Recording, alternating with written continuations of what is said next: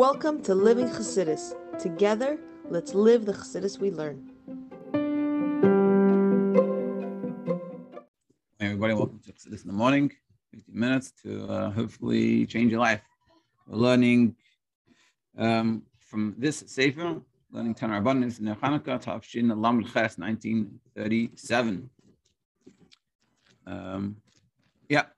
So we're in the middle up to Eis Gimel. So basically, we've been talking about till now, we're discussing. I had a few questions about the whole story of Chanukah, why we're commemorating what happened in Mikdash, but we're celebrating differently, 8 instead of 7 lights. Why do we have 8 days? How do we compare it in Gemara? There's an opinion based Shammai that we go according to the Parah Chag. What's the connection between Chanuka and zechus? And why are both of them 8? That's they say one of the connections. And why are they 8? So you have to understand. No one understands. We have to understand. Really, the war was really against the Torah Mitzvos, and the spiritual. And the way we're able to win this war was being able to reach above Sedish Tarshlos, which is level 8. 7 is nature, above nature, and through being able to reach above nature, we're able to win. And that's why the menorah is 8 candles, or it's 8. It's 8 instead of 7, like in the Beis Mikdash, and that's also why it's 8 days. Because it's all showing us on this supreme level of godliness. We tap into it. On that level, darkness doesn't darken. They can transform the darkness into light. And like we said before, that in a very simple term, that we all have this jug of oil that no one can touch it, no one can destroy. And with that ability, we can transform all the darkness in our lives into positivity. And so now we're going to discuss it in terms of Avodah in ourselves, but basically, what we're going to discuss today is that the war that the Greeks had was against God. It's funny nowadays. A lot of times, when they talk about Chanukah, people think it's like this, like a universal message of like peace and love and harmony. But really, the message is about God, about connecting to God, and standing up to tyranny from other, from Greeks, so to speak. The Greeks of our generation, the people are against God, and Chanukah is being able to stand strong through that. That's what we're going to see. And that's what we're going to discuss today. And then, so essentially, what we're going to discuss today is 3 types of mitzvahs. It's not just a little prophet. 3 types of mitzvahs. There's Eidus, Chuk, Mishpatim. Also, I don't want to forget, this shir is for refuah shleimah to Elka Rochel bas Eliezer, and for Chaim Refael Ben Sarah, Bentzion Ben Sarah, Chaim Baruch Eliezer Ben Raisa Esther, and happy birthday to Menachem Mendel Ben Yosefa Avrahma, and also for shleimah for haRav Shimon Ben Leah. All right, right trick. Should have a clear for shleimah. Okay, so basically, there's 3 types of mitzvahs. There's Eidus, Chukim, Mishpatim. There's mitzvahs that make sense, they're logical, that you don't really need the Torah, so to speak, to tell us. Let's say stealing, killing. You don't need the Torah to tell you that. Then there's Mishpatim, and there's mitzvahs that aren't logical like that, but there's some logic behind it. And then there's Chukim. Then there's mitzvahs that don't make any sense, like Tum and Tara, or Shatnez, Paraduma. And the reason why you do it is because Abraham told us. And that's essentially how they are. And what we're going to discuss is that the Greeks had no problem with mitzvahs that make sense. Their problem was, initially, the problem is the mitzvahs that don't make any sense. Why are you doing it? Because God told you? Oh, it's God, it doesn't make any sense. But then we're going to get to a deeper level that really the complaint wasn't the mitzvahs that it was only connected to Hashem. There was no logic to it. But even the mitzvahs, the logic, because why do we do the mitzvah? Why does the Yid not steal? Because it makes sense. Hopefully also, but even more, we have to do it because it's what Hashem told me to.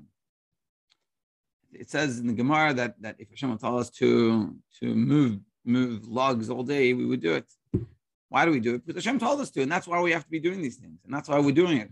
And that's sort of the complaint that we can't turn mitzvahs. You want to learn Torah, learn Torah. You want to do all these nice good things, traditional, eat the bagels and lox. Good. You want to put on something good about.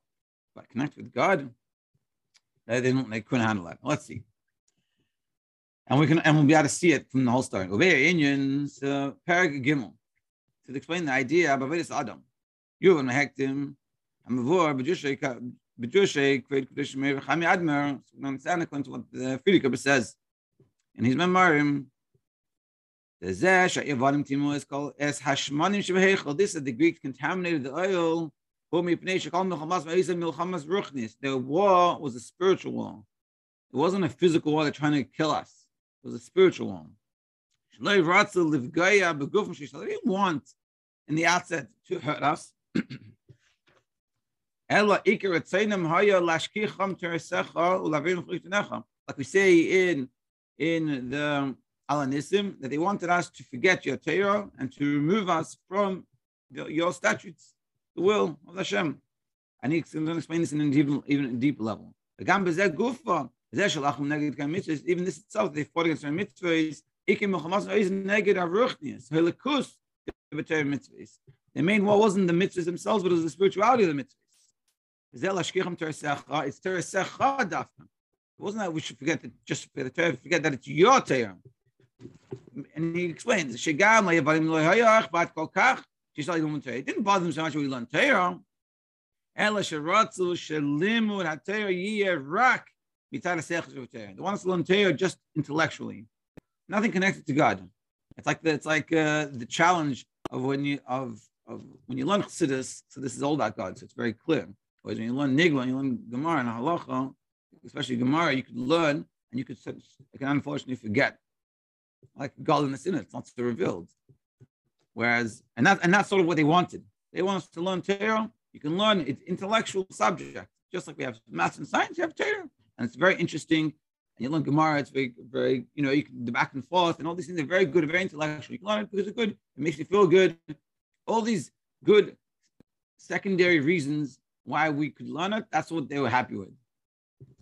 Because Torah is the will, is the wisdom from amongst the nations. They said the Torah is a very good book. It's very smart. And the whole war was they request that we should forget as Hashem's Torah. And that's why you have people, they learn Torah, and the way they learn it, they say it can't be from God, because they don't believe in God. And then we learn it through the historical, geographical timeline of what happens. And this is exactly what the Greeks were trying to do, and this is exactly what we were fighting against. They want us to forget that the Torah is Hashem's Torah. And some people learn Torah, and the Rav talks about it in the Sikha that people say Shemitah, for example. Shemitah is just a logical thing that it's good for the fields to rest for once every 7 years. It's good for the ground and good produce fruit, and that's why it comes. Why do we do everything? We have to recognize we do it because it's what Hashem told us to.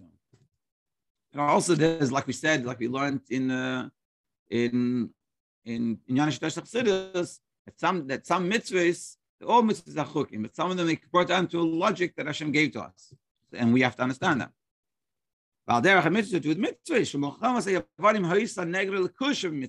complaint was the godliness in the mitzvahs. This is the mitzvah, Hashem's will.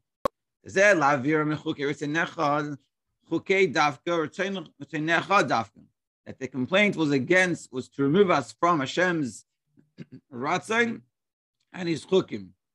And the Rebbe is stressing both these points. Is the chayk we're going to discuss, and also the ratzon that Hashem's ratzon. The shnei perushim is that.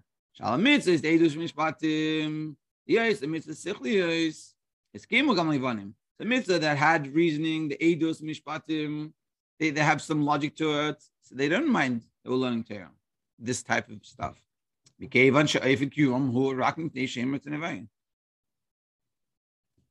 Sorry. The whole war was against the chukim, because the chayk, the mitzvah has no logic to it. So they didn't like that. Because the only reason why you do it, let's say Tara, is the only reason you're doing it because Hashem told you to, not because it makes sense. I'm not dirty, If this person's impure, it's not that they're dirty and you got to take a shower and you got to make and clean myself up. It's not. It doesn't. There's no logic to it. You do it because Hashem told you to.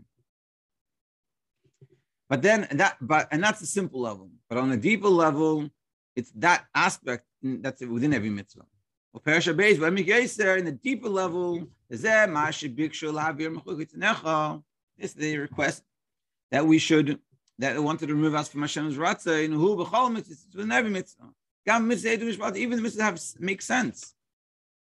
And he's going to explain in the next paragraph. We're going to start now. And the reason why complain is because ultimately, even a mitzvah that has logic, why do we fulfill it? Or why should we be fulfilling it? Because that's what Hashem told us to. Not because it makes sense. Because if everything that we do is just because it makes sense, if it doesn't make sense, then I don't do it anymore. What if we do it because that's what Hashem told me to? So then through thick and thin, I do it. And this is sort of the war. The war was against the Likus Shabbat. And I guess in a simple way of looking at it is asking ourselves, like, it's like the challenge of doing things Hanashim Mulmada, that you do it out of rote. And seemingly doing something out of rote, they wouldn't have such a big deal. Yeah, look, he doesn't even care about God. It's perfectly fine with them. But it's when we do it because God told us to, we're connected to God. And, especially like we learn Chassidus, when we're trying to connect to God and everything's about God, this is the issue. And he's going to explain. Chapter, Perek Daled, page 273 in this book. So this would be understood according to what it's known. That every mitzvah that we do do it because this is what Hashem told us to, not because it makes sense. Even the mitzvahs that have logic, don't steal. Why do I not steal? Because Hashem told me not to steal. It's like, I remember once I saw a video that there's some show. They put tests in front of people, see how people react, and then they interview them.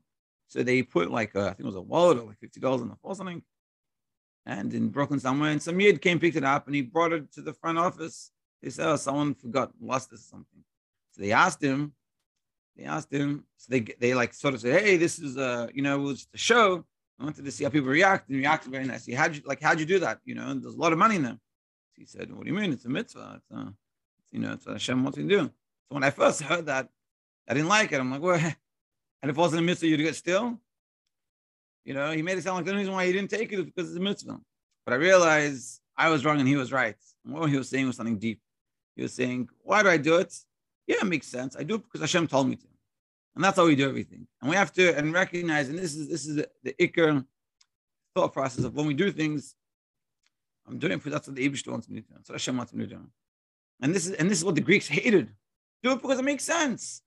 Don't be godly. Don't connect to God. Don't have God in your conscious all the time. Leave God out of it. God is old. Now we have science. We don't need God anymore. Leave that alone.